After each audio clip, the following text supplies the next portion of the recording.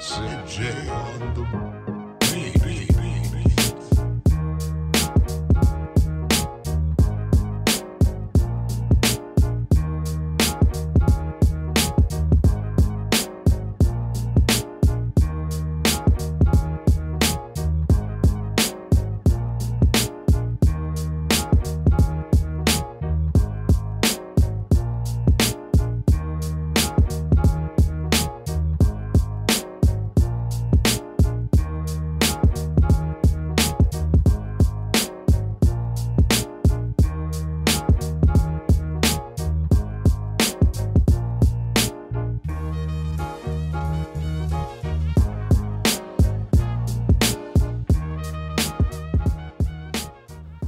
Welcome in to the DNVR Draft Podcast presented by Illegal Pete's. I'm Henry Chisholm, and I'm joined by Andre Simone Yes, sir. and Andrew Mason. Hello. And we're going to tell you about a bunch of football players. But first, I want to tell you about this incredible deal, which is that if you go to any Illegal Pete's, you can get a free margarita or a free draft beer if you show them your ticket for an event that same day. You could go to a concert or a sporting event. I don't know if you could go to like a movie and bring it in there. I'm not sure if that counts. Might be pushing it. I know it's definitely pushing it. Worth a try though. Worst they can say is no, and it's not like their drinks are that highly priced anyway, so you could buy your own.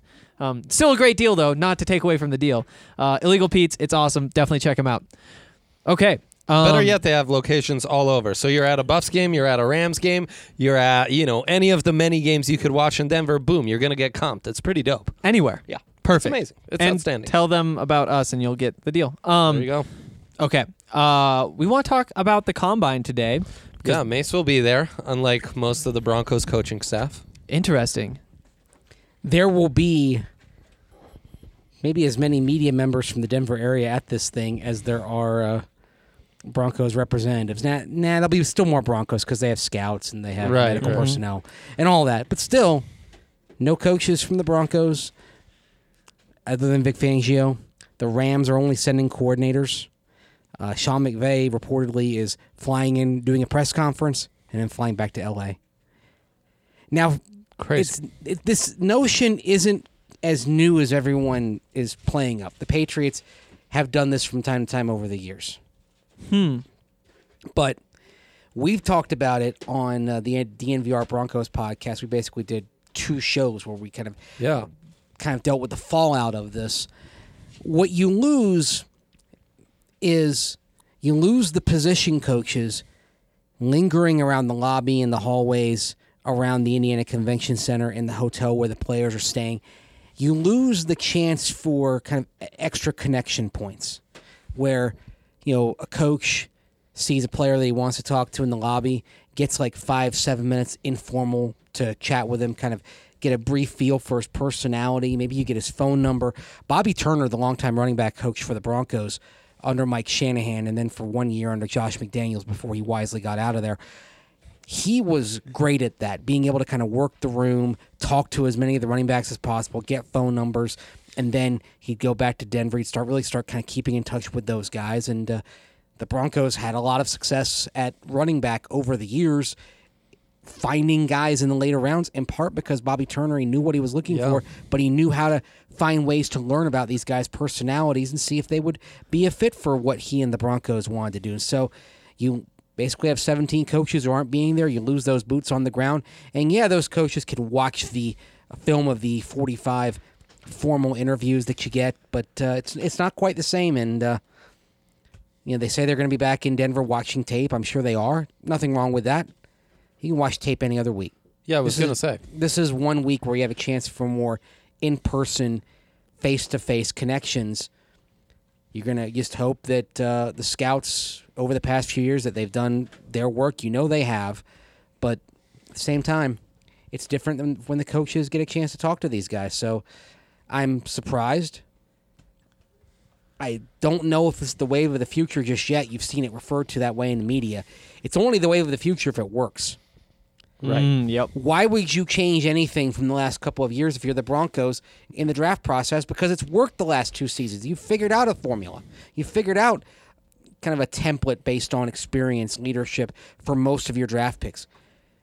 why are you going away from this? It's curious at this time. Yeah, pretty good point. Yeah, I totally agree. Pretty good point. Coming into this, I was all for it. I was like, you know what? If you can watch the tape, you can see the numbers, then, I mean, why not just stay at home? But again, having not been there, seeing what's happening, I guess that changes things. When you go watch these guys, I mean, Henry, you cover the Buffs. Dre, you were down there in Mobile. You see these guys, even you see them warming up, you notice things. Yeah. And for the coaches not seeing the workouts, the position coaches, okay, yeah, they're going to see the 40. They're not going to see how the players kind of get loose, get warmed up. Are they extra cautious? Are they just going to go out there and wing it? You don't get a feel for that. That's another thing that you miss with the position coaches not being there. So, yeah, I'm skeptical on this. I know there are some that are gung-ho and saying, oh, great. I'm skeptical about this. And another thing, it kind of hurts the coaches, maybe career-wise a little bit, because Indianapolis, it's basically a coaching and personnel convention. You talk with your contemporaries around the league. You get to know people. If you're, say, an offensive assistant, basically the film cut-up guy, or a defensive assistant, if you're a position coach, it's a chance to talk to people you wouldn't ordinarily talk to, perhaps around the league, make some contacts, maybe a chance that sets you up to move up the ladder down the line, and you lose that point. I haven't had a chance to reach out to any of the assistant coaches yet, but I can't imagine that all of them are thrilled about this. Yeah, I think those are all good points. You know who will be there, though? 337 college football players. Did I get that number right, Mace? Yes, you did. Oh, perfect. On the money. There are 337 players, and there are almost every year 256 draft picks. I was not going to remember the second There's number. a discrepancy there. And there are always draftees who weren't at the combine, and we'll get into some of those guys who could fall into that category here later on. Point being, there's talent to spare. There is talent to Always. spare. And there's going to be a lot of wide receiver talent to spare. It's crazy. 55, baby. Yeah, 55 receivers. You said 20 got drafted last year? I would think it was right around 20. And That's it wild. jumps up to 30. There's That's going to be a something lot else. of guys sent home. One of those guys, Tony Brown, who I covered at Colorado, somebody who I think could be very successful, but also, I mean, he's probably on the outside looking in right now. He got in. There's some guys who didn't, and I think that's where we want to start off talking through all this with the biggest snubs. The guys who probably should have been among those 337 but weren't invited to the combine. Yeah. Dre, who are your biggest snubs? There's no one glaring. For the people that listen to us regularly and send us their mock drafts, I think they'll be surprised to hear Levante Taylor, who's a name who's been circulating for a few years. The Florida State defensive back is not going to be there. A guy who I really loved coming into the season, Christian Rector, defensive tackle / D end from USC. Great length, 275 plus. His production as a sophomore and junior was outstanding, over 20 tackles for a loss in those 2 seasons. But really, last year did not have great production. I don't know that he was ever fully healthy. They've gone through so many changes at USC, too. It's just been a rough ride, but I think his upside is really enticing. I think he'd be a great fit for the Broncos. I talked about him on last week's pod as a guy I really would like for Denver to target in day 3. He, to me, is maybe the biggest snub, aside from a couple other Pac-12 quarterbacks like Tyler Huntley and Khalil Tate, who, Mason and I have been on this. Who's the next Taysom Hill? Those could be a couple low-key candidates for you. Yeah, what's interesting, Tyler Huntley's not there. I think he should have been there. I was glad to see Malcolm Perry, who is making the transition from quarterback to receiver, get invited, and he's going to work as a receiver. But if I'm a team looking at Malcolm Perry, I want to see him do some quarterback drills. I'm looking at him as somebody who has some Taysom Hill type of characteristics if he gets a shot in that kind of versatile sort of role. When we've talked about some of those hybrid guys, those guys you want to have, with Christian McCaffrey kind of being one of the molds, that slot receiver / running back, or what Visca could be as a almost like Kyle Juszczyk, but more receiver than that. You know, Yeah, like all these different hybrid. The comps with Viscar all over the place. I tell you what. Just mix Kyle Juszczyk and Julio Jones, and there you go. Right, exactly. But yeah, we look at those hybrid players, but Taysom Hill is an interesting hybrid because you can throw him at quarterback and try to use those sub packages. Do you think that's something that's worth a draft pick to try to add to your offense? Worth a late 6th to 7th round pick if there's a guy that you're sold on and you want to make sure that you don't have competition for him in the undrafted pool. I think you go ahead and pull the trigger on that guy in the 7th round. That's why the Broncos could have 2 compensatory 7th round picks at the end of the draft, and that could be really interesting because that's a chance to keep 2 guys off the market. To say, okay, maybe they're not worthy of a 7th round pick per se if you're doing the calculus, but we just want to take a flyer. We want to make sure that we get him. We prevent anybody else from doing that. To me, I think those last 2 7th round picks, you could be looking at that high upside chess piece type, or you could be looking at a punter, perhaps. Yeah, and I think that's a really good point. And it's tough to say who exactly that could be, but you could look back, and if, I almost said Colorado, if Denver has picks like that a couple years ago, that's what they use on Phil Lindsay. They don't let Phil Lindsay slip, and because they almost lost him, that's the type of insurance that you have. It was surprising still to me that they looked at that last 7th round pick and had 2 running backs, Dave Williams and Philip Lindsay, and they thought that Phil was the one that they could roll the dice on, and they picked Dave Williams. Yeah, crazy. It all worked out in the end. Also, that's luck is involved not with this for whole Dave thing. Williams. Not for Dave Williams. Some of the oddest tape I've ever watched is David Williams and how he struggled so much to stay on his feet. Like, the guy was tripping over invisible lines 24/7. But I don't know how someone could watch his tape and be like, oh. He was a freak athlete, though, right? Like, I mean, yeah, big sure, and strong right, for and his fast and all size, that but- stuff, but just never really panned out in college football. I could see why if somebody in that building looked at the film and thought, man, if we can get this guy right, he looks a little like Eric Dickerson in that he's got a long stride when he gets into the open field and he's more of an upright runner. But like you mentioned, Dre, you've got to get to that point where you can have that stride have a positive impact. And when you're tripping over grass, when the turf monster is getting you, then it's not happening. How do you scout that? How do you scout that at the combine? Like, will this guy just trip over grass?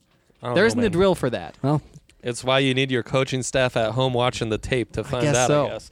Another, Eric Decker, we didn't know he was going to trip over grass, and he did. Yeah. With a local angle, since we're talking running backs, Cameron Mayberry, the Colorado School of Mines star running back. Other noteworthy snub.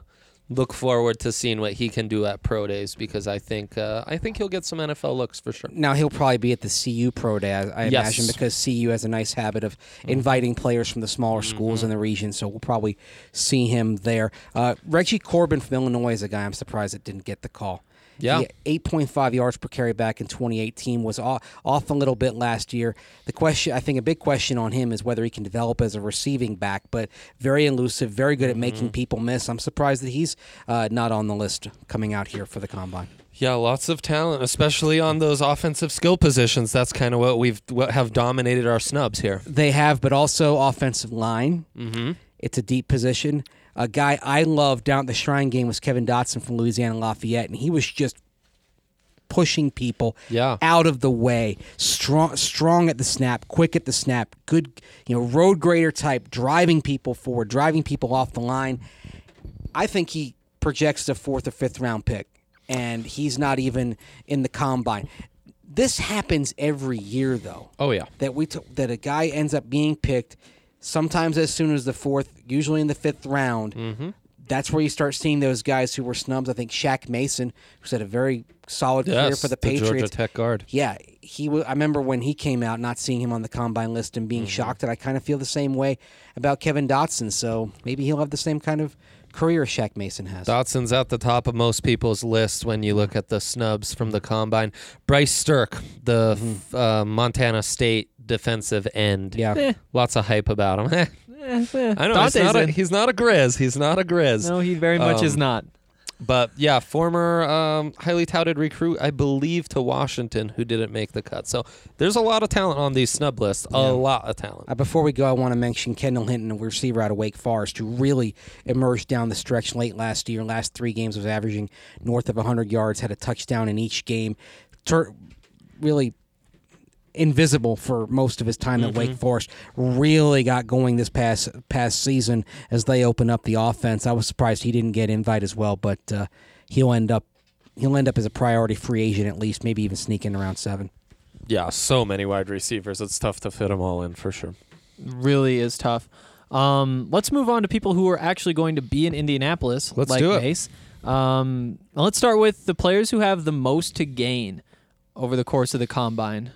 Dre, you want to kick it off? At quarterback, there's I think the low-hanging fruit would be Herbert or Love.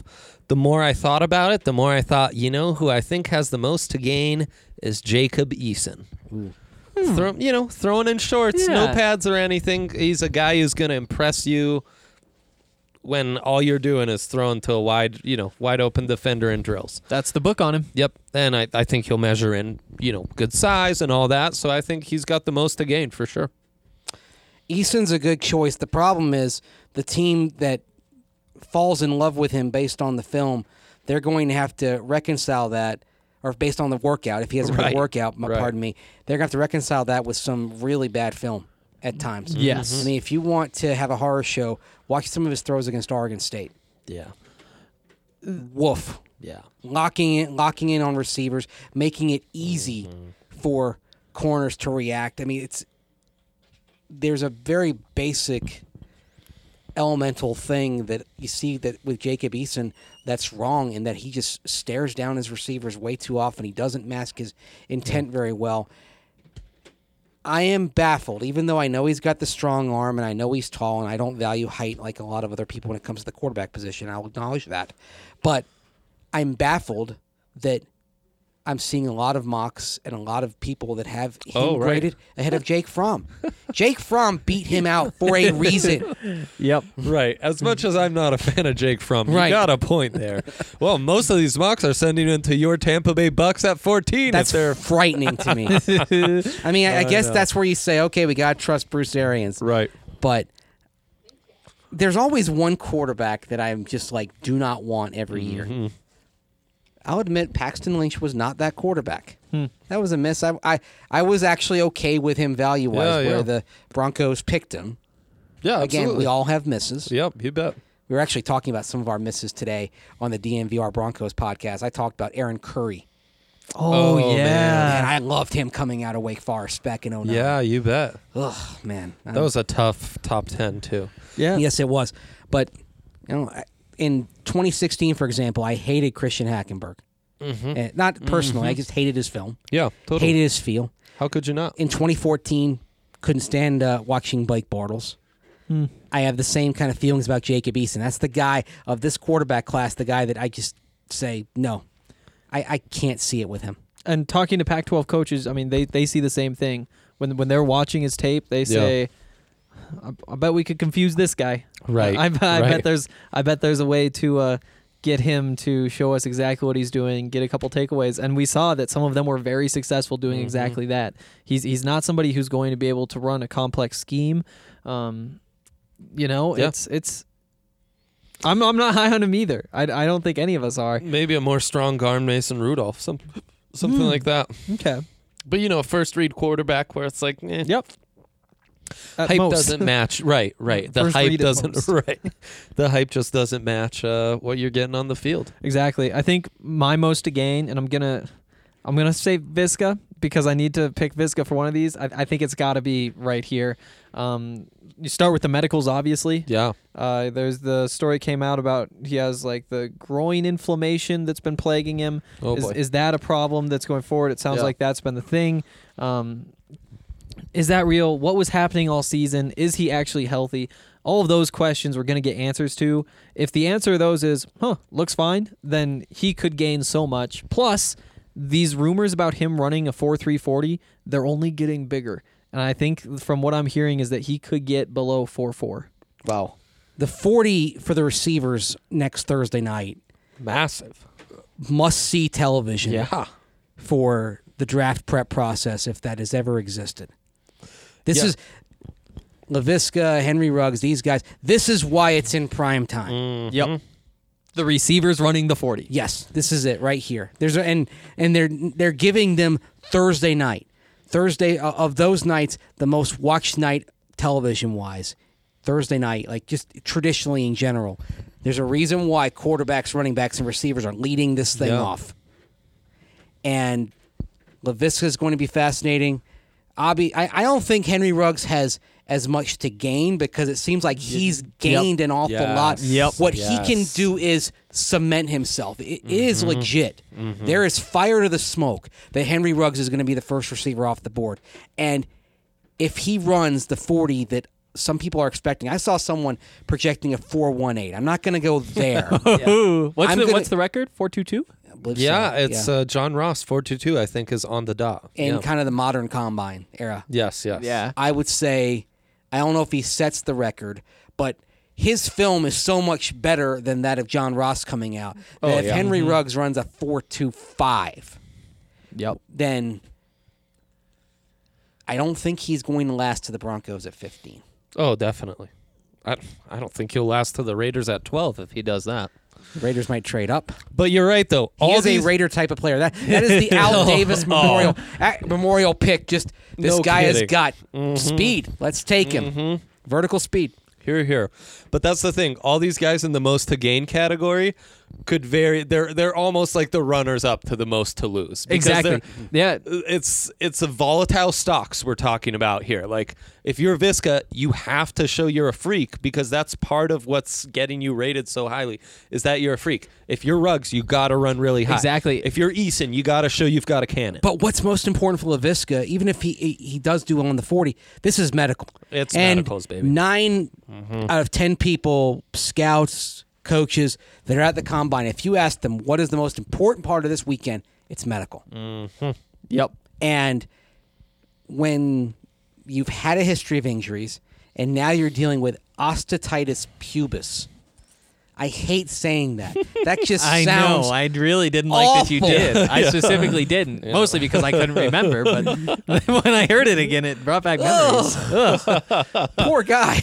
That's all I can say. Man. Yeah. Oh, that's rough. Boy, would you hate to have rough. that label. Yeah. But yeah, I mean, Henry Ruggs, he was we're about to get there. He has the most to lose to me just because it seems like the widely held opinion is that he will set the record or at least come within a couple hundredths. Like, could he be the first guy to run a 4.38 and we're like, well, he's a bust. Yep. Like, can't even run a 4.2. Like, come on. He just lost himself millions of it's dollars over. by running a 4.38. Right. Like, why? Yeah, speaking of medicals, Jalen Reagor has a lot to gain. I want to get to him real quick there because you go. he's another vertical speed guy, but he also could be somebody who has a 40 that is in that 4.3, 4.29 range. And if he does that, I think we go from talking about him as a second rounder, someone who could be there if the Broncos go in the direction of, say, the offensive line with pick 15 to somebody who is in round 1. And if that's the case, if Reagor's off the board, Reagor's off the board, it sort of changes, I think, what the Broncos have to be thinking of in terms of pick 15. Because if you're going to get that vertical speed guy, you may not be able to wait until round 2. You may have to pounce in round 1, and then round 2, maybe you're going offensive line, but at that point, it may not be straight up tackle. It may be going for an interior guy like Lloyd Cushenberry or Tyler Biotish. And I would not be surprised, by the way, guys, if round 1 is speed receiver, Ruggs, Jerry Jeudy, who has speed. Yeah. We don't talk about his speed, but he has it. more than enough. Right. And then round 2 is a plug-and-play interior O-lineman like Biotish or Cushenberry. Yeah, I could see that. I mean, Cesar Ruiz, too. Yep, love Michigan. Cesar Ruiz coming along in my rankings. Denzel Mims, I think, the former track star, I think he's quietly got a bunch to gain as well. I think he's a guy who checks off a lot of boxes on tape. He's got the measurables. He confirmed that at the combine, at the Senior Bowl. Makes some of the more spectacular catches in this entire draft class. And then on top of that, You have potential track speed. This is a guy who, if he really runs fairly fast, I think he could be in that round one conversation as well. I'm glad you pointed him out because I was talking with a couple of people this week about Mims in particular. And if he puts the numbers up there that match what we saw from him and what's on film as well, he's got good film, then he pops into the round one conversation as well. The thing that I love when I went back and watched some of the Denzel Mims film, he has amazing body control and a great ability to adjust to the ball in flight. Remember, we've talked about Noah Fant over the last few months, and there's an issue with him adjusting the ball in flight. I think he's going to get better at that, but it's just something that has taken some time. Denzel Mims is kind of the opposite of that. He's great at adjusting to and judging the ball as it's on his way to him. He's an acrobat. It's really outstanding. He's a joy to watch when he does that kind of stuff. Yeah, and then you can keep going from there. I mean, Brandon Ayuk, he's a guy who could run himself into the first round. I think he might be a most to lose type category, though. Because he's a guy people are going to cool if he runs a 4.5. Especially because of the way that some of these other speed receivers are going to run. Yep. They're going to see these 4.2s and 4.3s and be like, he's a speed guy? Right. Yeah, totally. Yeah. Right, like, I'm drafting this raw route running guy, yak ability guy who runs a 4.5. Like, I don't know. Justin Jefferson is one that I'm really curious about as well. In my first mock, I had him going to Green Bay. Yeah. And I think Green Bay does go wide receiver, preferably plug and play at number 30. But he needs a good combine to kind of match up. The film is there. There is going to be the question of how much was he a product of Joe Burrow this past year, although he was a good receiver even before then. So I'm not really too concerned about that. But Jefferson is somebody that if he doesn't have wow numbers, he runs the risk of getting lost in the shuffle in this deep receiver class. The flip side of that is he ends up being great value if he slips to, say, pick 45 or pick 50. You're getting a guy who's a first rounder most years. Yeah. Yeah. So some of the guys who fall, they may fall in the draft, but they may also fall into perfect situations for them, and then they can kind of quickly make it back up, and then by the time they get to their fifth year, they're cashing in. Yeah. Perfect. Yeah, this receiver class is fascinating. It's fun. Fascinating. The combine's going to be, as you put it, Mace, it's must-watch TV. It's going to be extraordinary. You know what else is fascinating? Lay it on me. The Colorado Core Oh. from Breckenridge Brewery. Because what even is it? Is it a cider? I know. Is it a beer? Is it champagne? It's the champagne of ciders and beers. Oh, wait. There you go. You can't say the champagne of beers. No, that's taken. Somebody else has that. Yep. That's right. We still sometimes call The it that. champagne of ciders, though, that sounds good. It's we got effervescent. something. If you're having a tough day and you Oh. need to kind of lighten and liven things up, Yes. go to your fridge and pick up Colorado Core, because if you've been smart, you've gotten some from the store.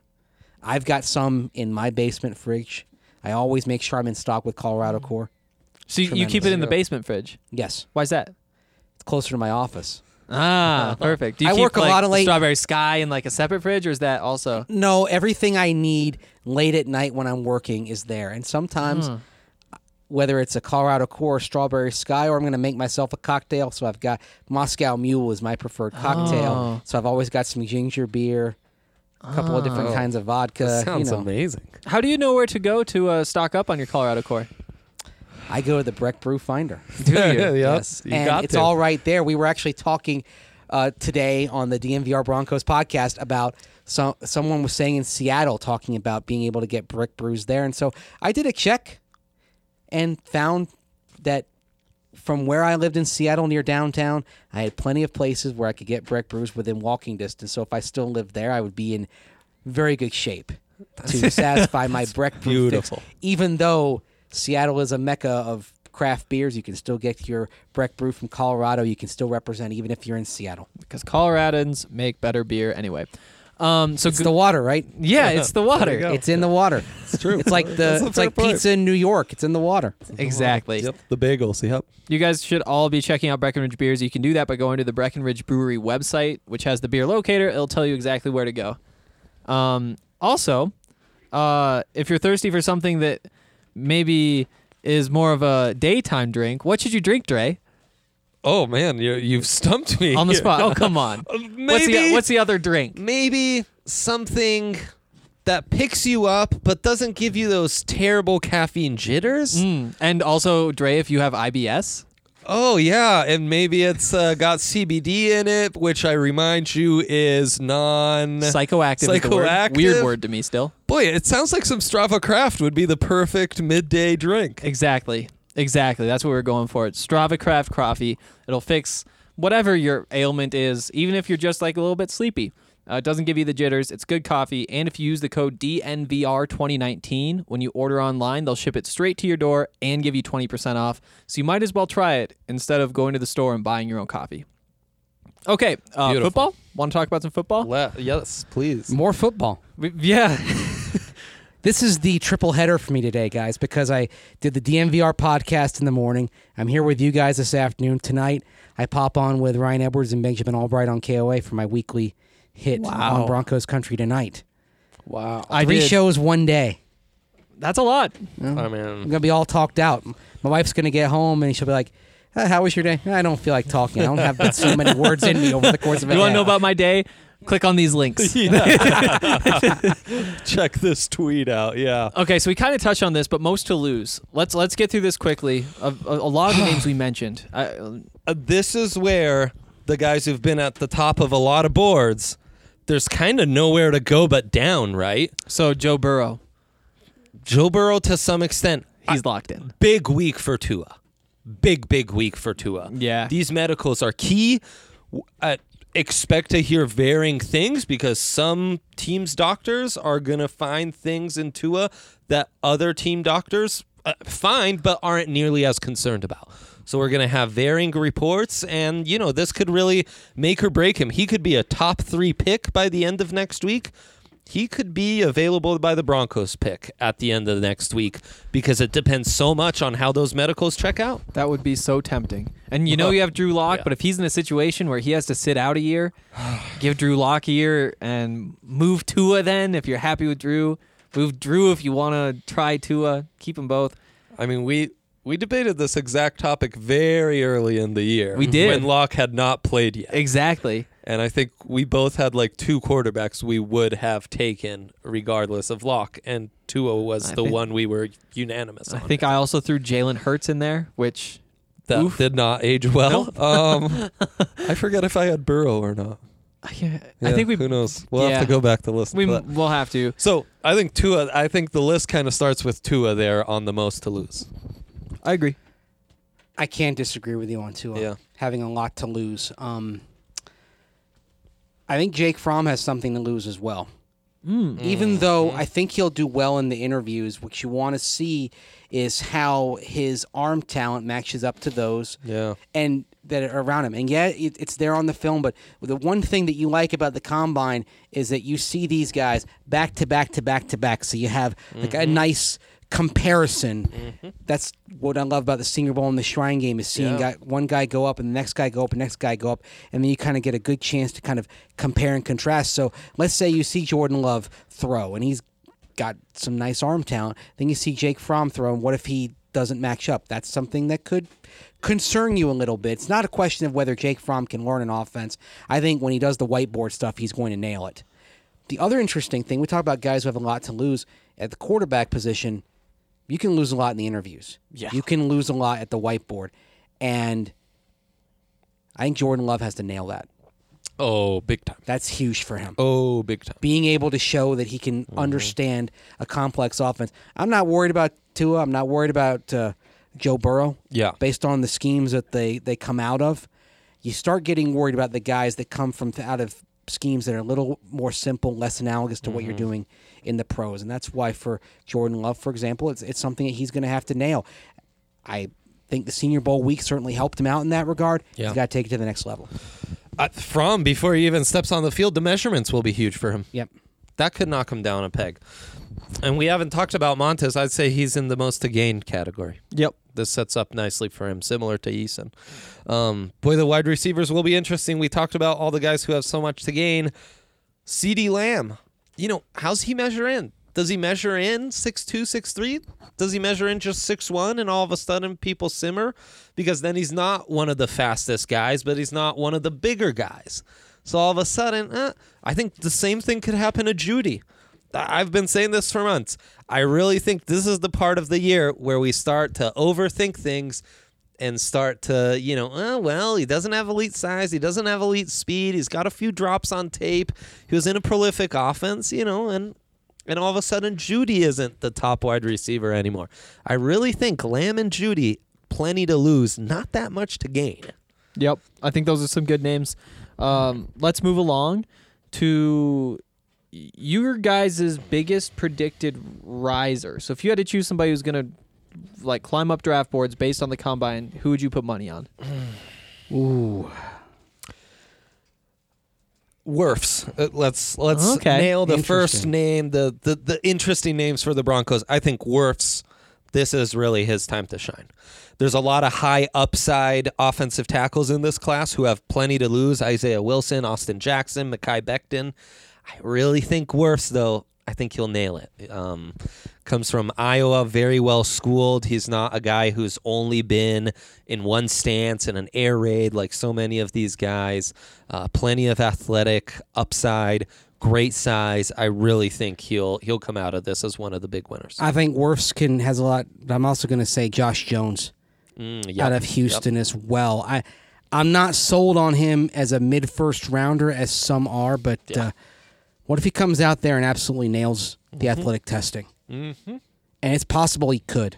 Just the build that he has, the length that he has, the power that he's shown at times. Yeah, it's very conducive to having a big week. And the thing I went back to is I went back and rewatched him at the Senior Bowl, and I know you've watched the film as well, Dre.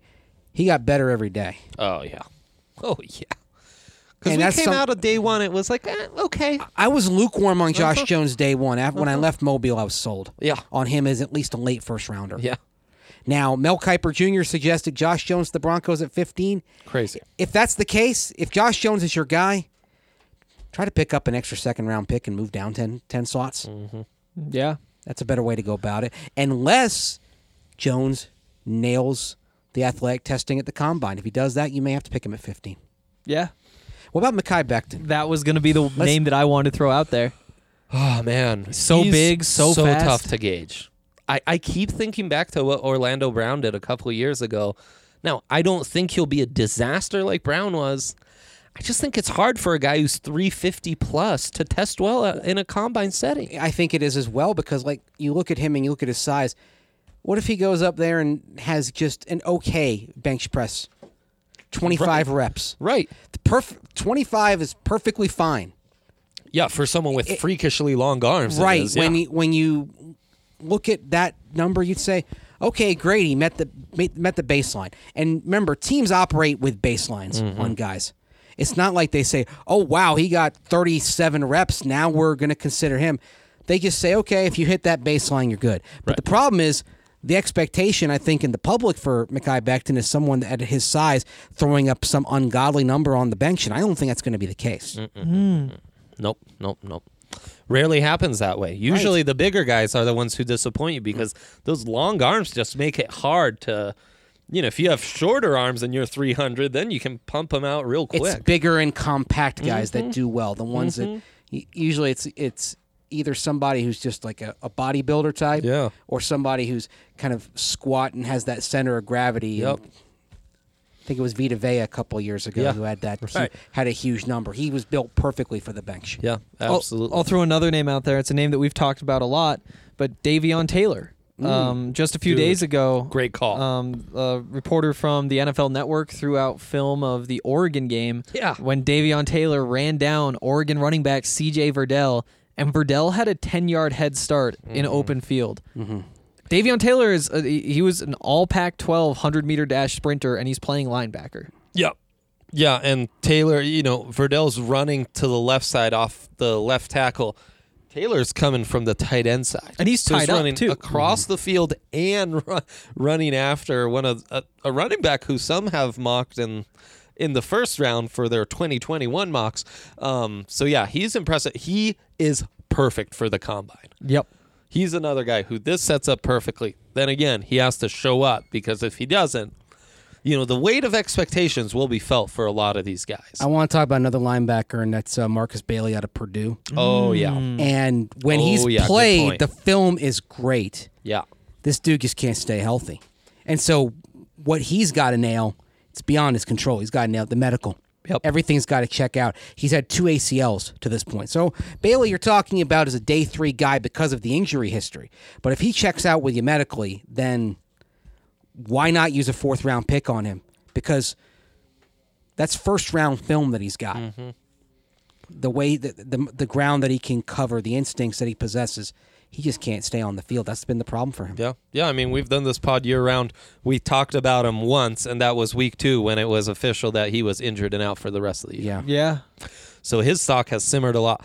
I think a guy who could really come out as a big winner and be interesting for the Broncos under the Shermer offense, Cam Akers from Florida State. Ooh. Lots of buzz on him. Intriguing. He's one of these guys who was really good as an underclassman.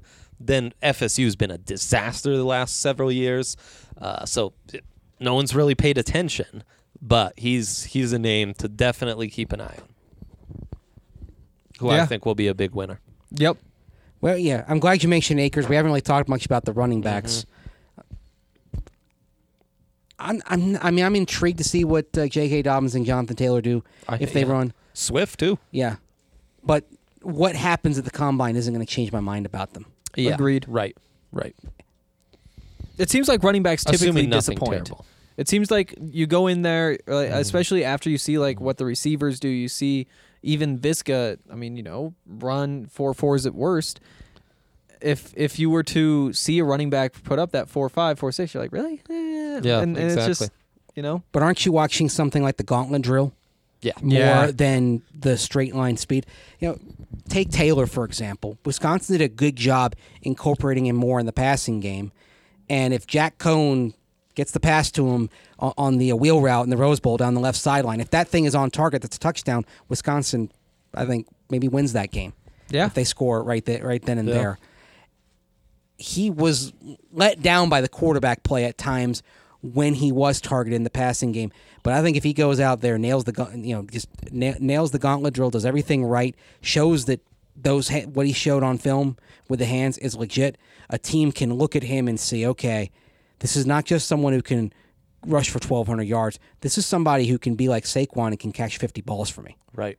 And that's why, With some development. between Dobbins and Taylor, I like Taylor more as a receiving back, having watched him last year, and that's why he's still my RB1 in this class.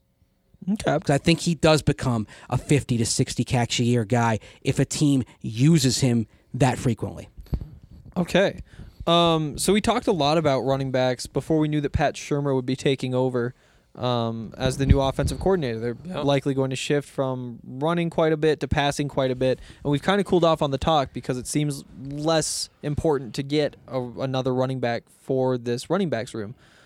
Now, what window are we talking about? Are we talking about the 3rd round drafting a running back, the 6th round drafting a running back? Where do you feel comfortable? I think round 3 is where you start to consider it because you already have 3 picks. Yeah, round 3 or round 4. Antonio Gibson, if we're emphasizing catching the ball, the converted receiver who worked at running back at the Senior Bowl, they're listing him as a receiver going into the Combine, but I imagine they're going to look at him in both areas, and that's the sort of back when I'm thinking, okay, who can I plug into that room right now and bring something that doesn't exist? I think Gibson is a guy in the mid-rounds that tops that list at this point.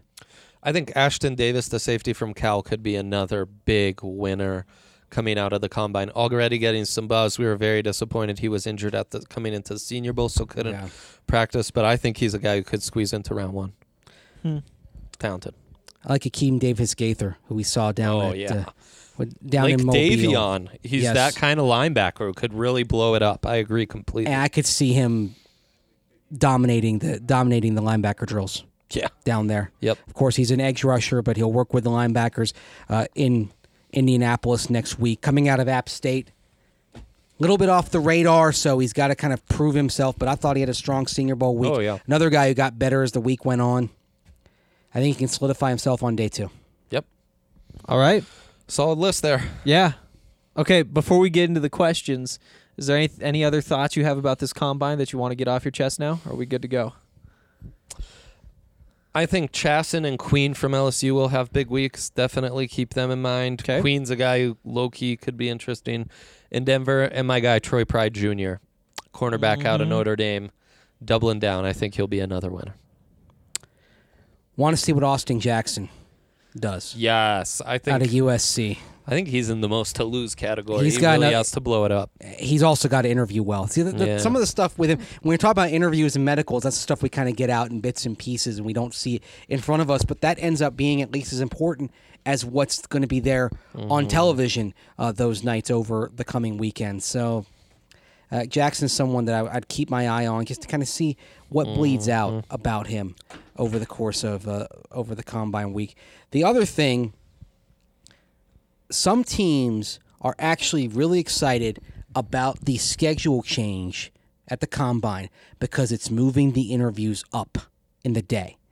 Felt like Oh, that's nice. interviews when they happened in the evening, they got players when they were tired because Yeah. they've been up doing medicals, they've been, training. The workout is actually the last thing they do, but the medical gauntlet. I mean, you've some of these guys are literally sitting down with 25 different sets of doctors over the course of a day, and getting poked and prodded that often is ridiculous. And there's a mental fatigue that goes along with that, with having to kind of recollect your entire medical history going back to when you were 10 years old. Hey, oh yeah, we heard you sprained your ankle playing basketball when you're in 5th grade. Believe it or not, that sort of stuff comes up. Yeah. Sometimes the player doesn't even remember that. I certainly wouldn't. Yeah. It's amazing how players will sometimes be like, wow, they know more about me than I know about myself. But Pretty crazy. you go through all that, and then you do an interview at 9:45 p.m. at night, say, and you're exhausted. Now you're going to have those interviews in the afternoon. Yeah. A little bit more spry, a little bit more chipper. And perhaps I think there are guys who are going to do better at things like the whiteboard when they sit down with teams than they would have before in the previous schedule. So I think there's a little bit of excitement there for teams to be able to learn more about these guys earlier in the day and maybe get a better glimpse of a player emotionally and mentally from the interviews than they have in past years. All right. I just want to take a second to shout out the 4 buffs that made it. Pretty crazy. Steven Montez, a quarterback. Davion Taylor, Laviska Shenault, we've been talking about. Tony Brown, the receiver. 4 plus Dante Olson from Montana, who I covered up there. I have a bunch of guys to watch finally. Like, it seems like I'm going through the combine not knowing what to look at. It's like, what could the Broncos be interested in? Now, obviously, doing this podcast, there's a lot I want to see, but there's those 5 guys too. Yeah, that local angle is definitely nice. Really excited to see all of them. Yeah, we've all got guys that we've been following just because of our connections to schools. I want to see Mitchell Wilcox from out of South Florida. He's the only Bull who's going to be at this combine. Huh. And when they got him the ball, he was very effective. When he was healthy, he was very effective. He's another player talking about the medicals being a big thing for him. Tight end is not completely off the Broncos' radar as you get into day 3. Wilcox is somebody who kind of like Albert O at Mizzou, of course, was the Drew other name you'd Lock's talk favorite target for a while there. Yeah. Those are guys that are in that round 4, round 5 range who could be good complements to Noah Fant, and I think the Broncos will be taking a look at guys like them. All right. If the medicals don't check out, there may be a way to treat what's going on with them. And a trip to Mile High Green Cross could Nice. help them out. I'm doing my best. If you sign up for the loyalty program at Mile High Green Cross, you can save 20% off your entire purchase once per month. It's conveniently located at 9th and Broadway, exactly 1 block from where I live. Wow, look at that. Yeah, there's parking in the back. I don't need it. They offer Hyper. You don't need to pay cash. It's just a great deal. You go Sweet. in and out really fast. They're super knowledgeable. They've always been awesome. Yeah. So go check them out because they're awesome. Yeah, great like spot, I great said, selection. yeah, 20% off your entire purchase if you sign up for their loyalty program. Can receive 20% off once per month. Good deal. The offer extends to current members. Beautiful. All right. We're not taking 20% off no. of this podcast. No, we are not. Going. We're going. This is a full one. Time now for questions, I think. Yeah, you guys blew it up. We love it. Of course, half our questions are from the big Tabowski, and I'm just going to get ahead of this. Last pod, I was solo podding. Our DNVR Podcron, is that the handle on Twitter? Yes. He's amazing. Love it. Up in Montana. He was saying how we need a draft pod intro. I couldn't agree more. He's going to help us find some good clips. And unrelated to that, I was having trouble uploading the pod. This happens once in a while. So to change the file, I just added some intro music. Again, inspired by Podcron. Now, half the comments are how we needed intro music. You know, I feel like we've been dating for 5 years, and now all of a sudden you're telling me how beautiful I am when I put makeup on. I thought you loved me just for me, guys. Yep. So I'm getting out ahead of it, and I'm telling you that. This has been building for a while. That's right. I feel like you're sitting, first of all, you're sitting on the leather couch, which is appropriate. This feels like a therapy session right now. Here. We're here for you. Here. Do I need my notepad out? Do I need to be writing all this down? I mean, I figured that's what you were doing with your laptop anyways, Maze. So just know, my feelings are hurt, and I wanted to get that out there. What kind of music are we gonna go with? Are we going with the same music every time? We changing it up? I don't even know. Hopefully we have it's the really rights. up to Podcron. Like how he decides now. It's his podcast. I just host it. All right. Well, we can talk about sports again. Hey, Andre, this comes in from the Big Tabowski. Nice. I've been trying to compare Tyreek Hill and Henry Ruggs, aside from the unsavory off-field child abuse, which I am still in shock that Hill has gotten away with. Quick side note, how does Adrian Peterson whip his kid's legs with a switch and then get banned for the entire season when Tyreek Hill breaks his 3-year-old's arm and gets absolutely no punishment from the NFL? Strange. Legal conviction. I mean, that's all that is. Big one. Yep. And then also, like, there's the conflicting reports about Tyreek Hill. Like, there's other people involved, and like, it isn't just that it wasn't a conviction; it's that we don't know for sure that it was him. Smells like there was a cover-up involved with this. Let's just say that. It smells like something for sure. Yeah. That's not what this podcast is, though. Comparing different child abuses. Anyhow, when comparing Hill and Ruggs, I have to say I don't. Guys. I didn't bring us there. I didn't bring us there. I know. Anyhow, when comparing Hill and Ruggs, I have to say I don't think Ruggs is as quick or elusive as Tyreek Hill. Ruggs is definitely fast, but I really don't think he is in Tyreek Hill's league for speed. Therefore, do you think 15 is quite a reach for Ruggs? I'm starting to come around to that way of thinking. Combine will be interesting, but I definitely think is closer to 4.4 than 4.2. There's more. Also, has anyone else noticed that Ruggs sort of runs with a limp? I can't really describe it. He sort of gallops as if he had one of those kids' hobby horses between his legs. LOL. He doesn't run that smoothly all the time. It's weird. Have a watch of some tape and see if you can see what I mean. Speed isn't everything, and Ruggs can run, or Ruggs can catch and run routes for sure.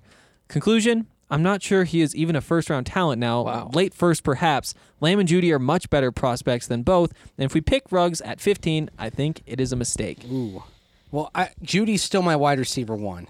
And even if Ruggs runs like a 4.18, something ungodly at the combine, I'm going to trust the film and Judy having the better overall body of work. Yeah. That doesn't change anything for me.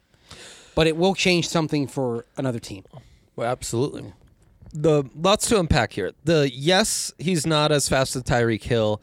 I keep on feeling like Tyreek Hill, had he just wanted to stick to track and dedicated himself just to that, I think he would be one of the 5 fastest men in the world in the 100 or 200 meters.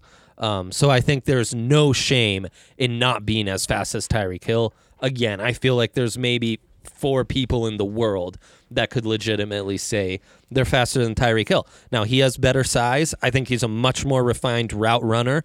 His quickness in and out of breaks is otherworldly. And the better comparison is I think he's Will Fuller without the injury concerns and better hands. And we saw last year with the Texans what just having Will Fuller on the field does for them, and that's absolutely worth a top 15 pick because it opens up the offense completely for guys like DeAndre Hopkins. In Denver, it'd be Sutton. and even Noah Fant spaces would open up. So even when he's not catching the ball, he's already a factor. He does have a bit of that like Bo Jackson limp, but just like Bo, he's blazing fast. So It's yeah, a different gait, but I wouldn't say he has a hitch.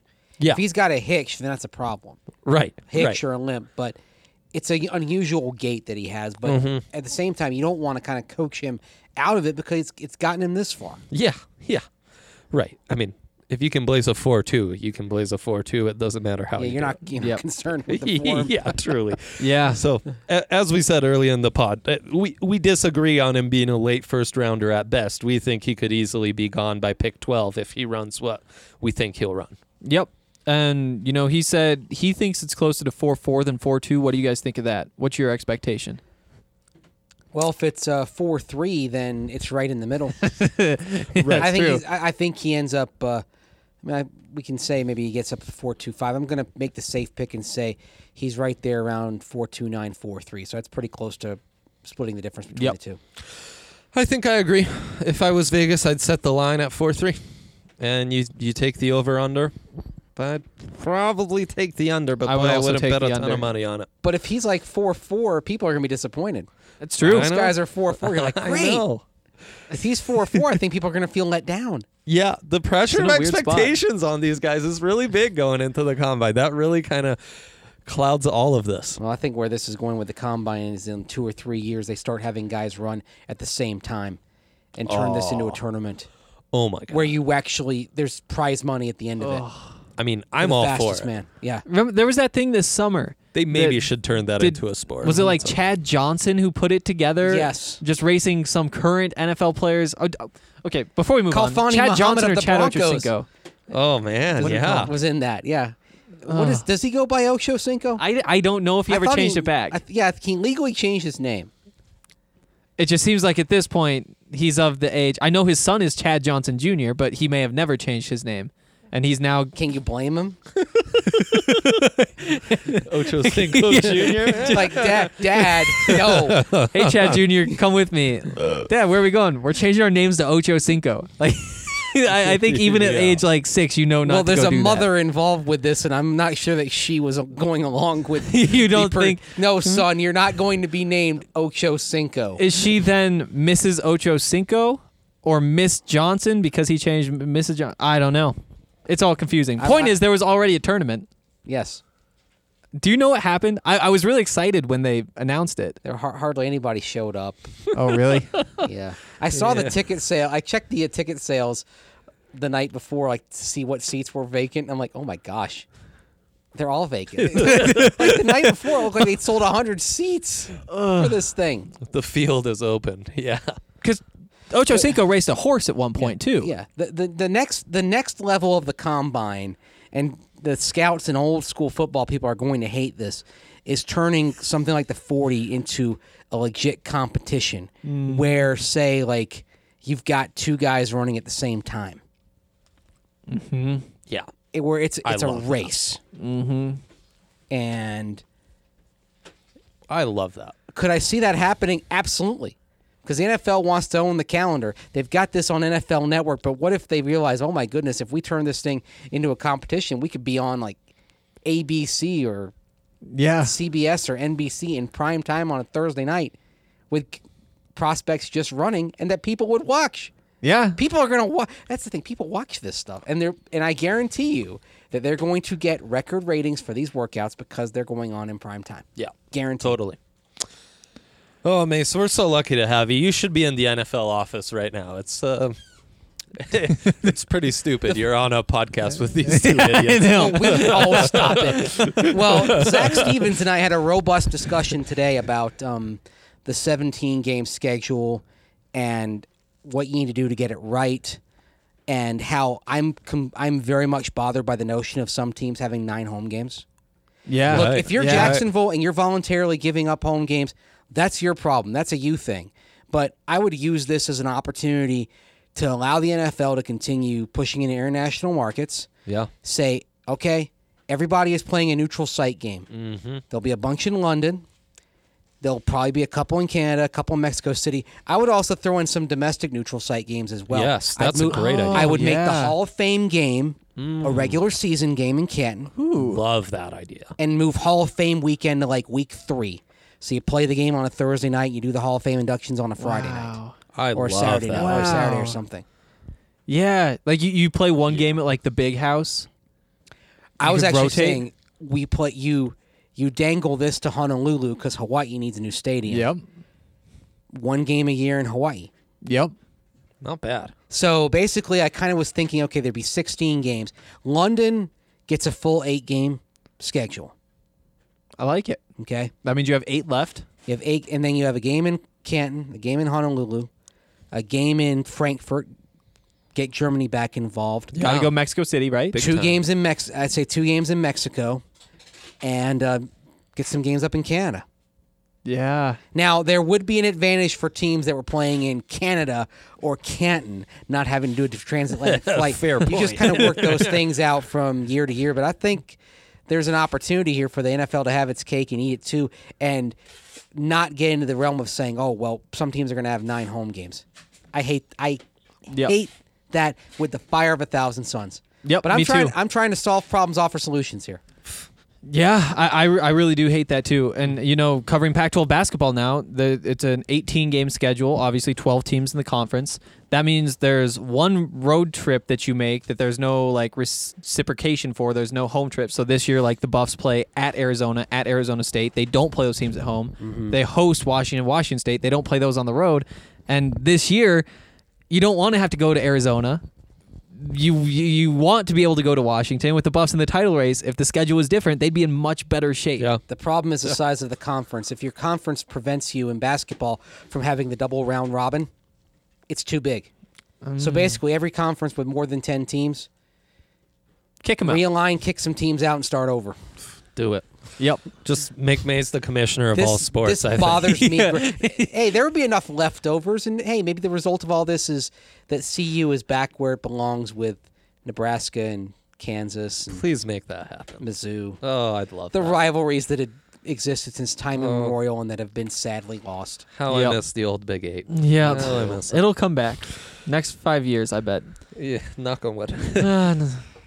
Oh, talking about this furniture, those shelves that we're keeping the shirts on, Uh-huh. those are I bought that exact shelf. Like they call it the black brown at IKEA and assembled Nice. it like 3 days ago, and I'm having like a shock. I have the same thing in my room right now. I have these in my office at home. No way. They're unbelievable. They're so good. Outstanding. $69.99. Yeah, and they matched my desk and everything else perfectly. Lindsay, hook us up with These are IKEA. amazing. Get Sweden on the phone. Let's go. Get Sweden on the phone. The first time I walked into this office, I felt at home because you guys had these shelves. I've just been sitting here staring Outstanding. at them like, there's no way. There's no way those are the Outstanding. exact shelves. Oh yeah, Yeah. Yep. Yeah. I recognize them. Not revelatory necessarily. Sports though. Bronco in SF, likely San Francisco, says after Lamb, JJ, Visca, and Ruggs, how would you rank the wide receiver class? KJ Hamler looks uncoverable to me. Bold prediction: Rager isn't as fast as people think and will be closer to 4.4 and 4.3 at the combine. Ooh, Again, though, like, are we nitpicking 4.4s? Like, guys, the difference between a 4.3 and a 4.4, like, blink and it's gone. About like, about a tenth of a second. Look, it's nothing, guys. yeah, it's nothing. If Jalen Rager is a 4.3 40 guy, are we not talking about him as a first rounder anyway? Yeah. Yeah. yeah, exactly. So Hamler's up there. You've cooled on him. I've cooled on him. I because you need to. There's more risk when it's a prospect where depending on what coaching staff selects him, it's really going to come down to how they use him. If they use him the right way, he could be the next Percy Harvin. If they use him the wrong way, he could fizzle out and never come to amount to anything. His contested ball skills are also concerning to me because he's smaller, and it's such a packed wide receiver class. I have a bunch of guys ranked ahead of him. Obviously, the Alabama and CeeDee Lamb kids, Visca, Higgins, Mims, Jefferson, Rager, Pittman, Ayuk, and Hamler are right there, neck and neck. they're So- sure first Pittman's rounders pretty in other years, Oh yeah, just not this year. right. I mean, Tavon Austin was the first wide receiver and taken in the top 15. I would take Hamler over Tavon Austin, and I was high on Austin. Right. He was great at West Virginia, but I would still take Hamler over him because it's less gimmicky and it's more of a vertical threat. Yeah. Count Locula says, first off, the song is long overdue, and it really puts a nice frame on the pod. More importantly, Well, thank you, Count. good job, Dre. More importantly, I'm so curious about the draft day inner workings. How many of the possible trade situations in the first round will the Broncos have already discussed with the other teams, or does that all happen in the allotted time between picks? And how much back and forth might there be on an on-the-fly trade negotiation? Love, the Count. Those discussions, frankly, they start next week. And are ongoing, right? And they'll pick up when the GMs gather at the league meetings in Palm Beach next month. Yeah. The Broncos have had more than a few deals draft-wise that started with discussions either in Indianapolis or at the league meetings. Do you think there's 20% of trades that happen that were never discussed prior and really are just cooked up then and there? Yeah, as you get into the later rounds, yes, because you may say, okay, hey, we had this guy we like, he's available, we want to make sure we pounce and get him. So that sort of stuff on the fly. But when you're talking about, say, picks of first and even second round choices, typically there's been some groundwork laid over the previous months. Yeah. And there are some teams are going to work with others more often. Like, for example, the Broncos and 49ers are two teams that like to work together. John Elway and John Lynch, both Stanford guys, both Broncos Ring of Famers. They're close. They'll make deals. Yeah. They work very symbiotically together. I don't think, for example, you would see a deal between the Broncos and Jets. Huh. Especially if Adam Gase gets involved. And if Adam Gase gets involved in a deal, you may want to rethink that because he doesn't want to do the Broncos any favors whatsoever. And, the Patriots are interesting because people always say, the Patriots will make a trade that they think might put them in a little bit worse shape. They might not be getting as much return as they deserve because they feel that teams will reciprocate that later on. Have you heard that reputation? That's something I thought was interesting when I heard it. It's fascinating. I haven't heard that specifically. One thing with the Patriots, I think you look at the Jimmy Garoppolo deal, that was clearly one where they probably could have gotten more elsewhere. Yep. But Belichick wanted to help Garoppolo, had a relationship with Kyle Shanahan. Of course, Kyle Shanahan reached out to Bill Belichick after he got the 49er job. To also go over the Super Bowl and the blown lead and kind of pick his brain a little bit. So Belichick is certainly fond of Kyle Shanahan. Belichick was is fond of Mike Shanahan too. A lot of respect there. Yeah. So no surprise that they made that deal work. But with the Patriots, if you're not getting a deal like that, sometimes you have to wonder, okay, what are they looking for here? The Broncos made a deal with the Patriots back in the 2012 draft. It was part of a series of trade downs that they had that eventually got them some more picks. They ended up picking Derek Wolfe with the first second-round pick. Yeah. But New England had a guy they targeted. It was Dante Hightower. Yep. That worked out pretty well for them. It did. Yeah, no kidding. And the Patriots are known for really valuing day 2 picks. That's like most people analyze the draft, that's the sweet spot, and they would rather have 4 cracks at trying to get a day 2 pick who they think can turn into a starter than one higher pick. And they are always interested in asset accumulation. Bill Belichick is a lot like Jimmy Johnson was back in the 1990s in this regard. Yeah. So, for example, if there's a player that a team wants right now, the Patriots will happily take a future pick that could be higher. I remember, and this is it turned out to be one of the terrible trades that Marty Herney made during his first stint as Panthers GM. He traded a future second-round pick in 2011 for a third-rounder in 2010 so he could pick Armonte Edwards, the quarterback-turned-wide receiver out of Appalachian State. Yikes. And I hated it. Marty Herney did those trades way too often. Trade a future in 2009, trade a future 1 for a 2 that year, take Everett Brown. Then the next year, he trades a future 2 for a 3 and takes Armonte Edwards. What the hell are you doing, man? Yeah, maybe the worst pick in Broncos history, Alfonso Smith. Right. Exactly. But the Patriots, Yikes. even if they've got a guy they like, if you can give them more in draft assets than they have right then and there with the pick, they'll take the deal. The Patriots will just say, we'll go on to the next guy. They're very comfortable with saying, okay, we couldn't get that guy, let's go to the next one on our list. The one thing they have a limited draft board. It was one thing that kind of came out with Josh McDaniels was that they had a smaller draft board in terms of the number of names on it than most teams. But the Patriots, it's a smaller draft board, but they're very comfortable saying, okay, fine, we can't get that guy. We go to the next player on our list and we move on. Huh. Without even having a lot of discussion about it. Also, Count Lockheed was in there. He asked how much negotiation there is on like the on-the-fly negotiations. Do you have any insight there? Oh, it depends how much time you have. Sometimes it might be like, okay, you've got a fourth.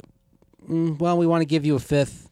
Maybe you go back and forth. You try to figure out something. Everyone, we have the draft value charts that are out there. These aren't hard and fast, Right. but they're decent guidelines. Every team has an idea how they value the picks, and nobody wants to get hosed. And the other thing is, like with teams that are dealing with whether the Patriots or anybody, you just want a fair deal in terms of value. Yep. The Patriots are the interesting team, though, in that even if they have a guy they really like, if you offer them more than the value of that pick, they'll take the deal and pick later or take that pick and stow it away for next year. That's why most years the Patriots always seem to come into the draft with 10, 11, 12 picks. Right. They're accumulating capital. Accumulating assets. That is their MO. All right. Moving on to Samuel Bisu. Hey, Andre, great solo pod. Really enjoyed it. Thank you. With Shelby all but gone, do you think Draymond will take a step forward? I like very much what I saw from him last year. I wanted to know your opinion on his future, and what do you see on tape? Can he be a Malik Jackson type, or who is his comp? Keep up the great work. I was as high on Draymond coming into that draft as just about anyone. I thought how he picked it up once Nick Bosa went out for the Buckeyes, really created a bunch of interior penetration, was impressive. Obviously a much more higher pedigree coming into his NFL career than Malik Jackson did. You're talking about a high third rounder rather than Malik was a fifth rounder, if I'm remembering that correctly. Malik was raw. That's and what jumped sturdier. out to me. Right. Sturdier. I mean, he was built like he was made out of bricks and iron. That's right. But he was a raw player fundamentally, and that's why we have a lot of fond memories of Malik Jackson. But the Malik Jackson that sticks in our head, we didn't start seeing until the second half of 2014. 2.5 years in. Right, yeah. And then he blew up in the playoff run. I mean, really blew up. One of my favorite, that stretch was one of my favorite stretches of any Broncos ever, probably. But no, so Draymond is different in that he's more polished, more of a pass rusher at this point in his career, but needs to get up to Malik's standards of being that really stout run defender, because in that run to Super Bowl 50, the Broncos were able to use so many four-man fronts where Wolf and Malik almost alone manned the middle of the defense and shut down the run. But he had some disruptive potential against the run at Ohio State. I mean, we're not talking about somebody who is a complete disaster against the run. He has that ability. Right. Not DeMarcus Walker, who was getting pushed 10 yards downfield every other play. I'm confident that Draymond Jones can be an above-average starter. Oh, yeah. For the Broncos. Oh, yeah. Obviously, his strength is in the pass rush, but I think he will not be a liability against the run if he's an every down option there at defensive end. I'm comfortable going in. Mm-hmm. Big time. All right. Bobby Lang says, Tyler Johnson is one of my favorite wide receivers in the draft. He's polished, dynamic in space, and has a smoothness in and out of his breaks with quick feet. He isn't the burner, but would be a great complement to Sutton that the Broncos could nab on day 2. He is a team captain and exhausted eligibility like the other characteristics the Broncos have targeted in recent years. What was your analysis of his game, and how do you see him in the new offense? I don't understand why he is not higher on the radar. Some don't even have him in their top 100. I know he isn't a number 1, but could be an outstanding 2 or 3. Love the work you put in. Can't wait to see your big board. I think he's Deshaun Hamilton, who's a little bit with a little more dynamic element to him. A little more physicality. Right. I like his ability to track the ball better. Yeah. And he's a very good route runner. Deshaun was as well. I think they're equal there. But he's got the edges in those areas, like you mentioned. His body positioning is really impressive. Why you're not seeing him higher? Well, this wide receiver class is loaded. And he doesn't have the speed.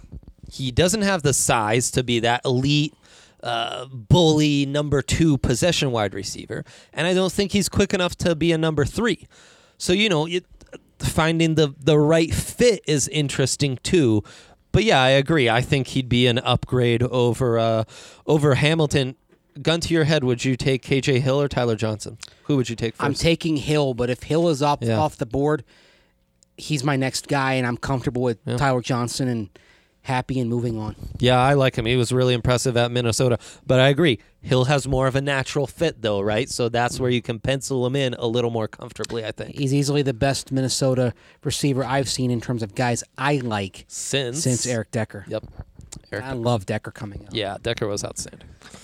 Okay. One more comment. Well, sort of. Bobby Lank says, doubling up here. Dre, is Davion Taylor a linebacker fit on day 3 for the Fangio D? I admit I love the day 3 fits in the last pod. Could Taylor be a diamond in the rough or a high-risk boom or bust candidate? Also, the Big Tabowski replied and said, I think Davion Taylor should definitely be a target on day 3, unless we've gone Simmons, Queen, Dye, or Davis Gaither in earlier rounds. Yeah, and we talked about Davion a little. He's an interesting case because really most of his appeal is based on that athletic upside. He's been a bit of a man without a country for 3 years now. Was more of a pure edge rusher than Mel comes Remember in. that? Yeah, I know. That's so weird to think about. Comes in, he's that money linebacker. Then he's at the Senior Bowl playing a little more like a true inside and learning to make calls at the line and stuff. When to me he's really more that hybrid safety. At worst, he's a weak side backer.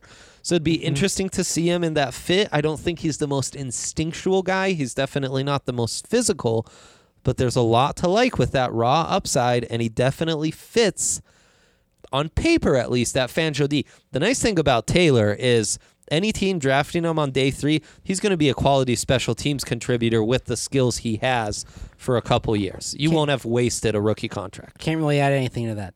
Yeah. Very well put, Dre. Thank you. Thank you. I appreciate that. I would add that I think that he could be a very good third down specialist, and that's probably the path that I would take for him if I were trying to develop him. My first thought is let's get him up to speed, see if by midway through the first season you can put him at linebacker on third downs, and then start building some other linebacker skills so that you could make him more well-rounded and valuable on your roster. Yeah. But yeah, I think it'd be a lot of fun to see what he could do, and there's definitely some upside there. Big time. Okay. I think that does it for today. By the time we do this again, the combine will have started. Mace won't be here. It's going to be weird. I'll still be in Indianapolis. You guys are going to do this next Thursday, right? Probably. Yeah. So it'll be right before work the with you. workouts start. Or maybe do you guys want to wait until after the quarterbacks, receivers, and running backs do their work Thursday night and then record, say, early Friday morning? I think that's the play here. I think that's got to be the move. Do that. I think has to be. Yeah. Yep. Well, I appreciate you making the time, Hank. I know it's been Thanks. quite the whirlwind week for you. Yeah. I can't believe my phone didn't ring in the no hour and kidding. a half we've been recording And this. Mace, always a pleasure. I mean, truly. Likewise, good to Enjoy be with Indy. you guys. I will enjoy Indy. I've spent months of my life in downtown Indianapolis over the years. That was always the goal, kinda right? That's why yes. you got into this? Yes, to spend entire months in eating at various establishments in downtown Indy, eating my weight in shrimp cocktail. Not bad at all. Although there's a good point that is sometimes made, and I think Ryan Koenigsberg has made this. When you're a steakhouse and you're known for the shrimp cocktail, that's interesting. Especially in Indianapolis. Right. Really It's not not, what it's you not what you expect think. there. I mean, you think of like Shanahan's and Del Frisco's, you think of the steak, right? Exactly. With St. Elmo's, you think of the shrimp. You do. Saucy. So saucy. Did you ever read who wrote that story last year about the combine? It was an ESPN story. What's his name? I'm blanking. I can see him. He actually Skyped into one of my classes when I was Seth Wickersham? No, but that's like in that same vein. Yeah. Big profile writer. How am I blanking on this? He's the guy you love. Yeah, no, I love him, but I The haven't. Mississippi Yeah, Got he's it, from right? Mississippi. Yes, Oh, I've told boy, you all. Hank. Wright Thompson. Yes, Wright Thompson. There There you we go. There we go. go. Did you read that story about the Yes. combine?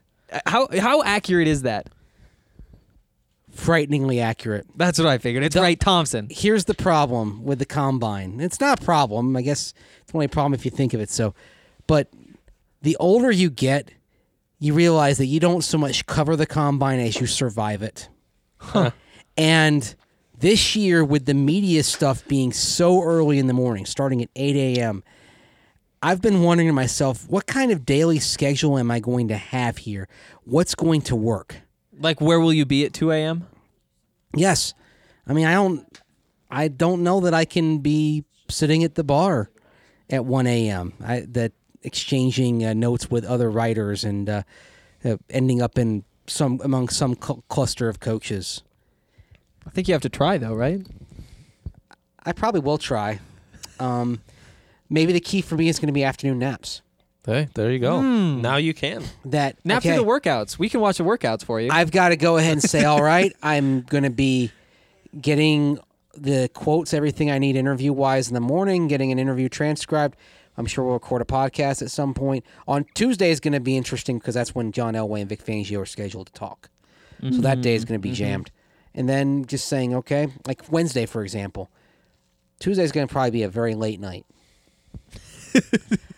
Wednesday, go talk to the offensive linemen and tight ends because that's essential. Obviously, huge O-line in particular, huge area of need for the Broncos. And then maybe before I get to writing a story, I just gotta crash on the bed for a couple hours, take a nap from like 2 to 4 p.m. and then be ready and raring to go because otherwise I'm not going to make it.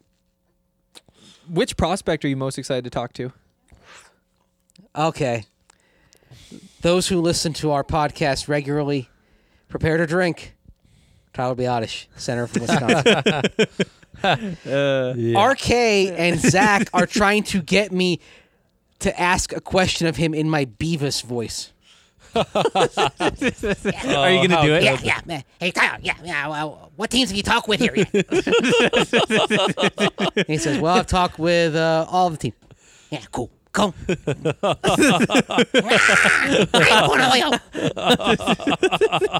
Oh, outstanding. I think Oh, my gosh. we're trying to get you to do that on this podcast now too. Yeah, I think so. Maybe I should do the intro for the podcast in my Beavis voice. Yeah, there you go. I think you should do most things in your Beavis The voice. people- I want it. can't. I have a perpetually sore throat. It's a fun voice to do, but it is very tough taxing one. on the vocal cords. It's a tough one. Huh. Yeah, I think it's believe worth it. It's very good for all of our ears. My bunghole, it goes. Okay, and on that note, I think we're gonna stop this show now. If you guys have any questions or comments, send them in. We'll get back to you all on Friday. Appreciate you all for listening. Bye.